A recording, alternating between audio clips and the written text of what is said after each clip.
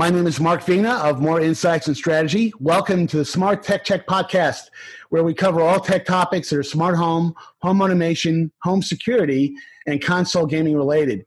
Today is July 2nd, 2020. I hope all of you are planning to have a great July 4th holiday weekend, and I am thrilled to have a couple of guests on to talk about a couple of topics that are very, very important to me and and very important, I think, to the tech industry in general. And that is, I want to talk about Microsoft's announcements, the Microsoft announcement last week that they were shutting down all of their retail stores for reasons that we'll get into in a few moments, and I'm sure we'll get a couple of perspectives on that, different perspectives. I thought the timing was a bit curious, but we'll get into that in a second. The other thing I'd like to talk about, and I can't resist talking about this because I haven't talked to these two gentlemen in some time, is some just post-Apple WWDC commentary, since we're still kind of carving through all the implications of the fairly significant announcements that Apple made last week at WWDC. So for a robust discussion on those two topics, I'm pleased to introduce Dwight Silverman, the technology columnist for the Houston Chronicle, and Stephen Baker. And Steve, I'm going to tip my hat to you. I consider you the Dean of Technology Retail at NPD. So both of you, welcome to the podcast. Thanks a lot, Mark. Dwight, you're still there. Hey, I'm glad to have both of you on here. And by the way, I just got to say a shout out to Dwight Silverman. If anybody listening to the podcast ever visits Houston and wants to experience great restaurants, Dwight's social media posts are among the best you can. I mean, Dwight, even when I lived in Houston, when I was at Compaq, I just love the places that you discover. Especially for hamburgers. I know you're a hamburger guy, so it's always great. I always kind of like to scan yourself. It's better than Yelp, frankly, finding great restaurants there. But let's. I wanted to. There used to be the Mobile Travel Guide. Now there could be the Dwight Silverman Travel Guide. You should check to see if that domain's been taken. But let's talk about this big Microsoft topic. Let's talk about this big Microsoft topic that was teed up last week, and that is the announcement about the decision for them to essentially shut down all their stores. I was myself kind of taken back by that just a bit. Certainly, retail has been dramatically impacted by COVID-19 across the board, not just in the technology space. The restaurant space has been, of course, significantly impacted by this. But Stephen, I wanted to tee this up for you because you're the kind of the retail guru that I like to go to understand, the kind of behind the scenes decisions for this. I mean, the Microsoft stores, they did have a very, very wide network. They were in some terrific locations, generally very close to Apple stores, sometimes right across from each other in the same mall. But generally, I think there's a very high percentage of them that are less than a mile from the Apple stores, which makes sense because you want to go where the traffic is. But what's your take on exactly what happened there and maybe the motivation beside why Microsoft decided to shut those stores down? Sure, and thanks again for having me, Mark. There's a lot of different ways you can approach that question. I think from a pure retail perspective, it was a good time to do that. We're obviously in this period where a lot of retail is kind of readjusting what its value proposition is. In our tracking across about 20 different general merchandise categories, tech is pretty much the most online category of all the different things that NPD tracks. Mm-hmm. Over 50% of revenue now comes from online sales.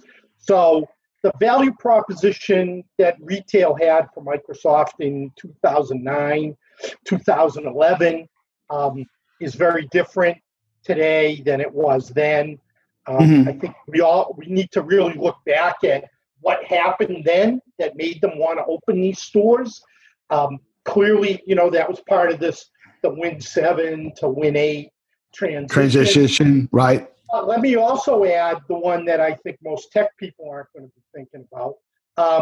Retail was in distress at that point as well. And in the last 3 years of that point, two of the three largest retail tech retailers, Circuit City and CompUSA, had just closed. The manufacturers, the OEMs of Windows PCs, were desperately looking for other places to sell computers. We can also look back, that was a period in time where Best Buy was struggling. And the manufacturers were all very concerned about how they were going to get in front of consumers at that point in time. So not only were the Microsoft stores at that point a place for them to start to develop the Surface brand, but it was a way for them to provide another outlet for a lot of the OEMs. And certainly in the first few years of the stores being open, a big chunk of what went on there was not just Surface, but it was Dell and HP and Acer and others. Yeah, so I think it's important here, and I want to get into this because you and I had kind of a spirited back and forth banter on Facebook on this topic. Let's because people tend to have short memories. From your perspective, and I suspect I will agree with it because you do know what the motivation was for the audience. What was the original mission of the Microsoft stores? Because I think that's really important to understand, because you can't really understand the other issues and everything that like you talked about, the state of retail at the time, the consolidation that was going on. Because again, I think people, if you look at retail, back in the late 1990s versus where retail is today, it's a dramatically different space. It's a much more consolidated space when it was back in 1995, when you had guys like Circuit City and CompUSA to whip out a name from the past around. So from your perspective, Stephen, what was Microsoft's original motivation? So, like I said, I think it was a dual motivation there, or maybe even a tri-motivation. One was, building up the Surface brand as a hardware opportunity for them to be able to develop the Windows ecosystem and create something that was a little bit bigger than just Surface, but finding places to put Surface in there, in retail and in places to make it work and develop the kind of traffic, because certainly Surface wouldn't have been the only way to do that. So It was building the brand, building Windows, and building the ecosystem. And I think, we could talk all this stuff about at Microsoft stores versus Apple stores. And most of that stuff is discussed by people who don't know anything about retail. Tech in general hates retail, absolutely hates retail. But here's the thing, as you said, most of the Microsoft stores opened far later than the Apple stores did. The Apple stores were in the best locations. So, of course, Microsoft was going to open all their stores near where Apple was, because Apple had already opened in all the other good locations. Yes, right. Them to be in terrible spaces. So, was it Apple envy? I don't know. But I think when you look at the long-term challenge, what ended up happening with the Microsoft stores really is the difficulty and the difference between why Apple maybe can succeed or succeeds and Microsoft didn't, is Apple is a brand store. Apple is focused on Apple products, has a variety of products that drive different levels of traffic, whereas Microsoft for a long time was trying to drive an ecosystem store, which is a lot of a retail store. And that's a lot to do, certainly especially in the environment that we've come into in the last 5 or 6 years. It was inevitable, and we could all certainly see the writing on the wall that they were going to de-emphasize or even close the stores. They weren't promoting them. They didn't have deals. They didn't have as many email blasts. They were clearly resetting what they were doing. And I think at that point, given all the challenges with physical retail today, they made a decision that it was a good point in time to exit and go direct just to the online world. Right. So Dwight, I want to bring you into the conversation here because I think, Stephen makes an important point, and that's why I kind of asked him the question twice, is that, the original Surface products, that Microsoft announced, and the Surface brand and the Surface product line has come a long way since the original introduction of their original models they introduced years ago. Microsoft's motivation there was I like to say they wanted to keep the OEMs honest, and meaning that, hey, not that they thought that Microsoft, I never thought Microsoft thought that they were going to sell, millions and millions of Microsoft Surface products. I think they wanted a position where they could come out with really best-in-class products to show the world, hey, if you want to see a best-in-class Windows notebook, here's something to consider, and they needed a retail format to show them off. So obviously the Microsoft stores, became that opportunity for them.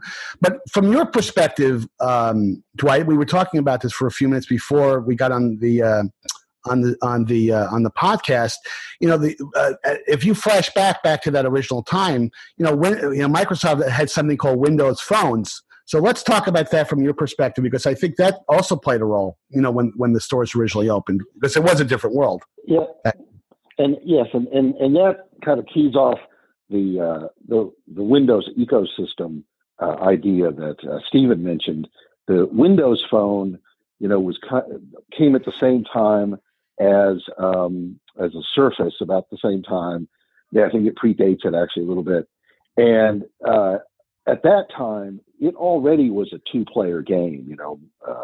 Apple and Google with their iOS and Android, essentially had kind of dominated the market, and Microsoft thought it could muscle its way in. And the Windows Phone actually was pretty good. I know a lot of people who, when it went away, thought it had the best interface. And I think that and I think you had to see it. It was one of those things where you really needed to actually see it. Microsoft also had at the time in the pipeline with the Xbox, the Kinect, and which turned video games into something more akin to physical exercise. And that also required you to see it and experience it. And so the stores at the time were a perfect showcase for that kind of thing. And that was all part of the Windows ecosystem. Right. The other interesting thing that I thought, and I was kind of sad that this went away, even before the stores closed, was the Signature Edition PC. And this was, you talked about wanting to keep OEMs honest. Microsoft had railed for years about crapware and bloatware on third-party PCs. And to a certain extent, the Surface was a proof of concept saying, look, guys, here's how it's done. Yeah, right. Here's how we want it to be done. So they sold these systems in their stores. And if I'm correct, this was the only systems early on that they sold in their stores were the Signature Edition PCs that were essentially stripped of the crap that they put on, that OEMs put on their systems. So Microsoft was trying to say, look, you come into these stores, you'll have a better Windows experience. You can interconnect all these things. You can try things that we think are innovative, and you can see them and touch them. And I think kind of with all of that, it made a lot of sense at the time. But I don't think Microsoft's marketing muscle, even from the beginning, was flexing well at that time. I think they had a difficult time getting people to come into the stores and stay in the stores. Even from the very beginning, when you walked by their stores, they were relatively empty compared to Apple stores. And what's funny is just about a year and a half ago, Samsung opened one of its few Samsung Experience stores in the Galleria near where both the Apple store and the Microsoft store is. And early on, the Samsung store was putting both the Apple store and the Microsoft store to shame in terms of crowds. There were huge crowds. Right. So I think that I agree with Stephen that the COVID-19 shutdown was an opportune time. The stores were already empty. They had removed merchandise already. I think it probably was something they had wanted to do, but the lockdowns gave them a really good opportunity to actually do it. Well, you know what they say. If you have bad news, you always do it on a Friday. Because in the old days, when there was just newspapers, because people didn't read they really didn't care about the news over the weekend. I'm not sure that maxim is true anymore. That's not true. No, in the internet. But I would make a couple of points here just to talk about what both you guys have talked about. Is that first and foremost, Apple had some advantages even during the early days. When they had the iPod and then of course the iPhone, those were great. I'm going to use an old retail phrase, anchor products that were allowed Apple to drag people literally into the stores. And of course the iPad followed that very quickly, and Microsoft never really had an anchor product. I think to your point, Dwight, they would love the Windows mobile phones to be those that to become an anchor product, but that really never happened for a whole bunch of reasons. And the other comment that I would make is that in general, I really thought the Microsoft stores, from a concept standpoint, were executed very well. I certainly, Stephen, to your, to the comment you made, I think, imitation is the sincerest form of flattery.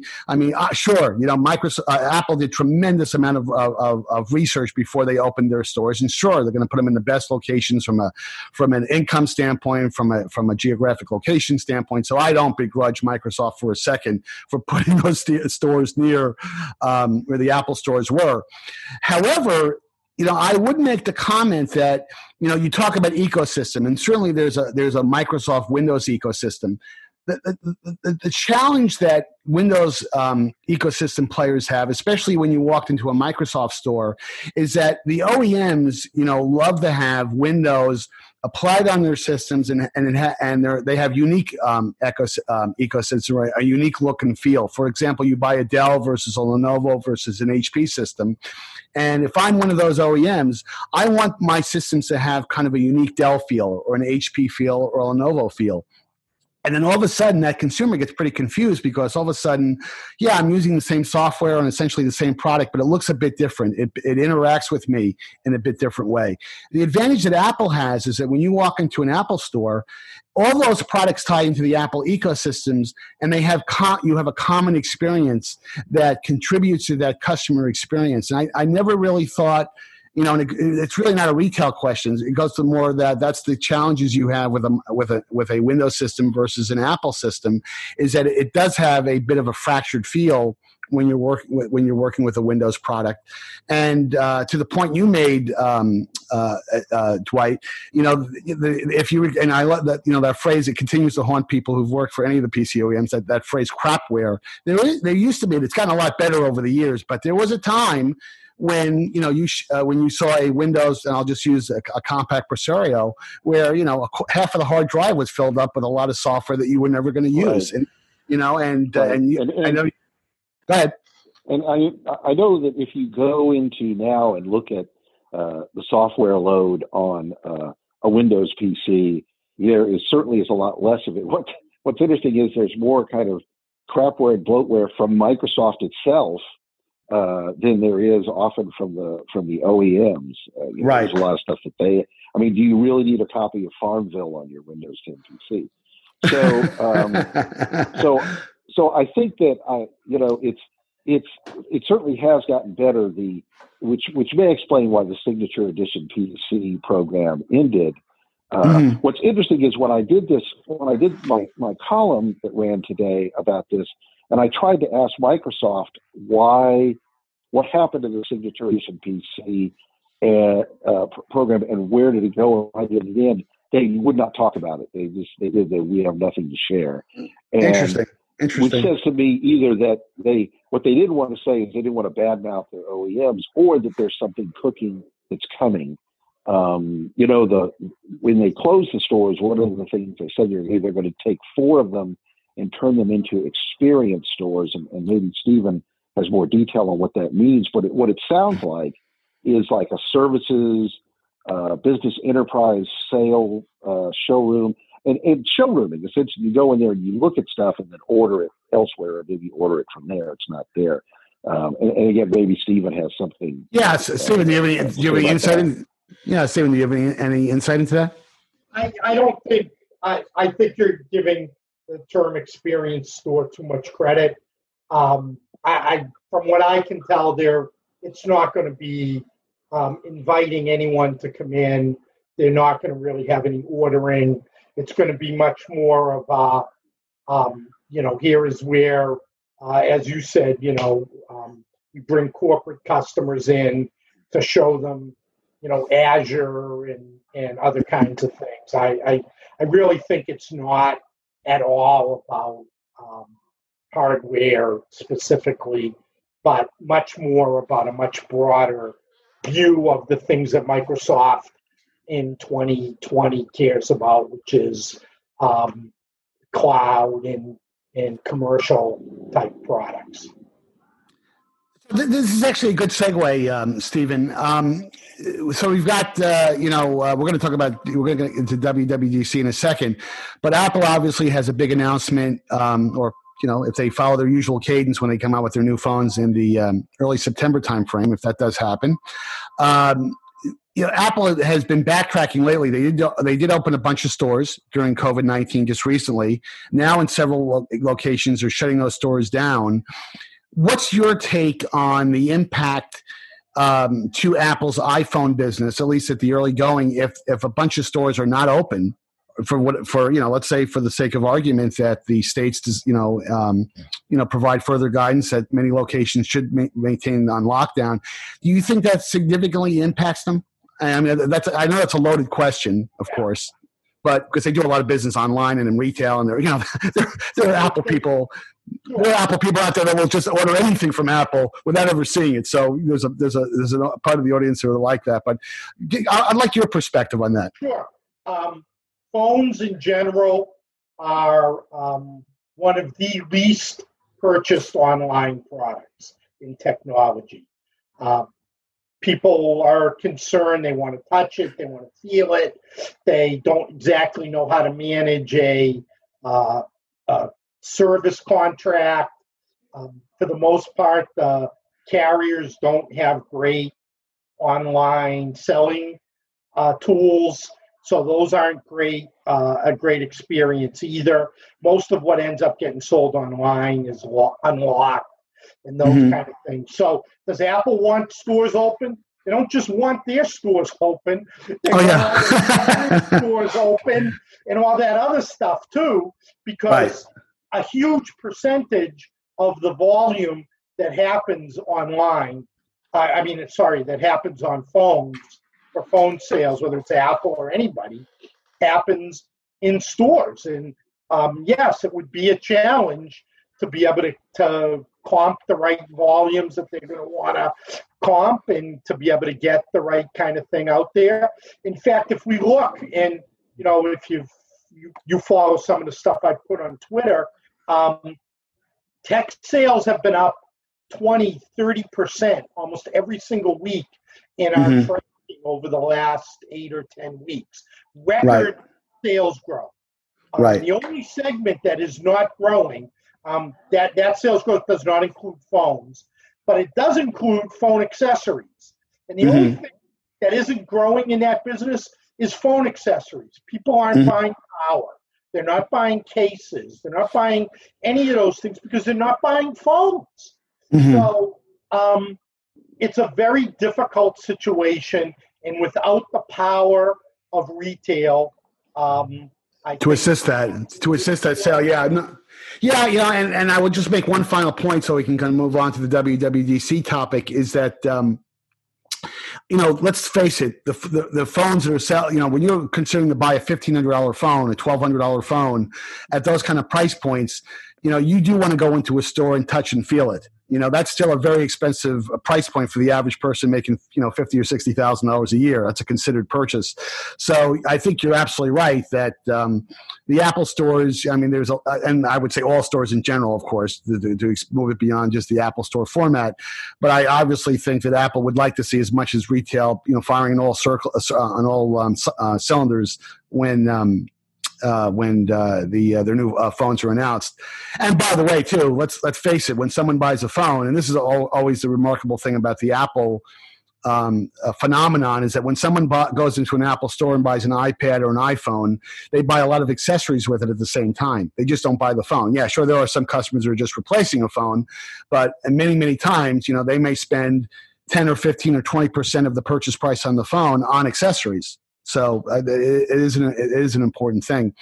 Let's shift gears for a second for just the last few minutes of the podcast that we have and talk about WWDC. Dwight, what were your couple, 2-3 takeaways from that from the big event?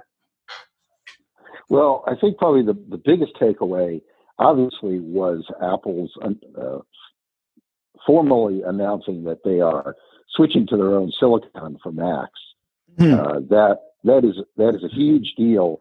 And the fact that somebody had said that the fact that they're able to do this in 2 years is just astonishing. In fact, that was Steve Sinofsky, who's the former president of the Windows division, and correct, yes, was Mr. Office for years and years.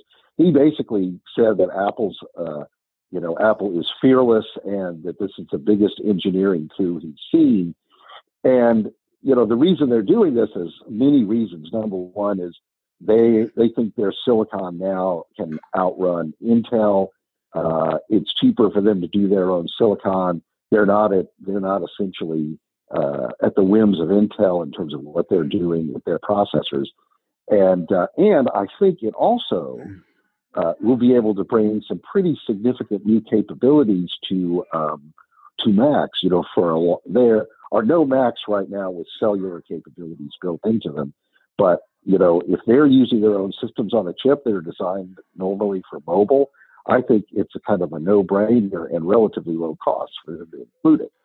Right. So it brings all kinds of, it makes suddenly Macs become a lot more interesting, and so I think that is one of the biggest things. What's really interesting is that despite the fact that their NDA agreements say they can't do it, a lot of the developers who've gotten these early Mac Minis with the Apple Silicon in them, yes, have been doing benchmarks, and they're not supposed to, but the benchmarks are kind of really impressive, even running with the Rosetta emulation. Yes. So yep. I'm certainly really excited about it. Probably my next Mac will be one running Apple Silicon. Well, and I think you really nailed it on the head. Is that this is they're moved to their own in-house Apple Silicon, which is now their kind of brand for that ingredient in their products. It didn't surprise anyone, in that it's been rumored for about 2-3 years. In fact, Pat Moorhead, who is he's been predicting this for the last couple of years. He's done some terrific deep dive pieces on this very topic. But I only think Apple would have done this unless they had a roadmap. The reason why they moved from PowerPC to Intel in the early 2000s is that essentially the PowerPC platform was out of gas. There was really no headroom to it. And I really think they know, because Apple is a very forward-looking company. I think they know that they have a roadmap that's probably a 10 or 15-year roadmap where they can get scale, and where they know that there's levels of performance they can drive because they can optimize the operating system, better battery life, maybe even smaller batteries because the operating system is much more efficient. Bringing those code bases together frees up tremendous amounts of resource, frankly. And I think I think there's a lot of open questions, frankly. Is iOS and Mac OS going to merge at some point? If you believe Apple, the answer is no, but who knows? It certainly keeps that door open.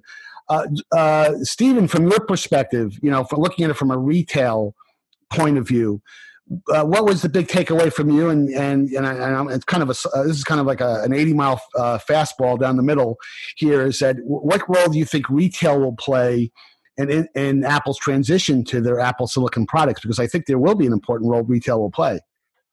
Yeah, absolutely. Apple has over the last couple of years actually kind of refocused their Mac business on third-party retail. Mm-hmm. They added both Amazon and Costco to their retail partners. Right.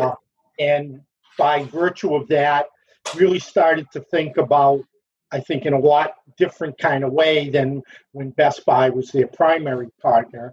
How they can take share from the other guys, and or probably more reasonably how they can grow their own business by being in more places where people buy computers, and it makes a lot of sense. I think the question for me around this is, what does it do to price points? Because I think that's the most meaningful issue. All these other things are very technical in my mind, and they're interesting for analysts to talk about. But if Apple wants to be a mainstream PC company, then they have to think about price points. And that's the $64,000 question, because moving to Apple Silicon, the business answer is that obviously that allows them to probably free up $100, $150 of value. Pat's made this point several times, and will Apple take that $100, $150, and will they try to go to lower price points? That's not Apple. That's typically not been Apple's strategy, because they like to play at the high end, although they've gotten more aggressive in the iPhone space with lower end iPhones. Yep, they have. That's Air is very aggressively priced. That is true. That is true. The entry when the entry level iPad is on sale for $249, that's one of the best values in tech. Yep. No, that all is true. That is all true. I think that but I think you would admit this, Stephen, is that Apple likes to maintain its aura as a high end brand. And again, you talk about they don't want their price points to trash the brand. I don't think that will ever happen. I think Apple knows it has to play at lower price points. I think they probably would shy away from the word aggressive because it has different implications. But obviously, especially in different markets around the world, you have to be more sensitively priced if you want to be able to drive volume. And I think Apple's been able to figure that out, because they can play at the high end, and they can have a presence at the low end as well. But the question we really haven't answered yet, though, in this big transition from Intel Silicon to Apple Silicon, and maybe consumers won't care. Maybe the fact that Apple has these products will be enough brand assurance for people to take that jump. Don't you think, Stephen, that retail can play a role in helping that transition? Because it's going to be a 2-year window. It's not going to. On day one, Intel products are not going to go away. They're going to coexist with Apple Silicon-based products. So when a customer walks into a store, 6-7 months from now, and they have a decision to make, don't you think retail can play a role from an education standpoint? Understand what I'm trying to get at? Yeah, they certainly will. I think, though, that I'm the retail guy, but I'm going to say it's going to be confusing, and I suspect that the way they roll things out will be more focused on their own vertical channels early on, until they have some kind of maybe critical mass in terms of products. We obviously don't know what they're going to release or when they're going to release it or how much it's going to be, but it's certainly not going to be everything. And I suspect they're not going to just wipe out the product line as it is right now. So there's some interesting things they could do if they came out with, let's say, a new 13-inch MacBook Pro for the holiday at the current price points. They could do something only in the Apple stores and use that as a way to drive traffic to their stores in the short term, to make sure that the right customers are buying the right products. In the long term, it just, I think the education has to come from both the channel and from Apple, and I don't think that's going to be a big issue. No, I think, and if you know Apple like we all know Apple, I suspect they have been spending many brain cycles on figuring out how to message this transition to Apple Silicon. So if any company can pull that off from a messaging standpoint, Apple can. And the minute or so time we have left, Dwight, any remaining thoughts? on the whole WWDC well, thing? I want to say, that Apple has a lot of experience doing this before. They did it with Motorola to PowerPC. They've done it from PowerPC to Intel. And probably the best message they could do is no message. It's a Mac. It'll work. Don't worry about it. And then it does. That's probably the most powerful thing they could do.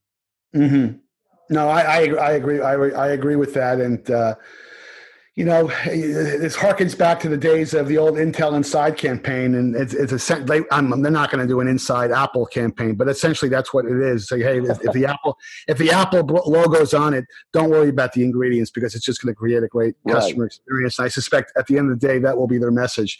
But this has been terrific, guys. Thank you for your time, for participating in today's podcast. To the More Insights and Strategy audience, please follow us at our usual social media partners. That's Facebook, LinkedIn, and Twitter. And until next time, have a great and safe July 4th holiday weekend.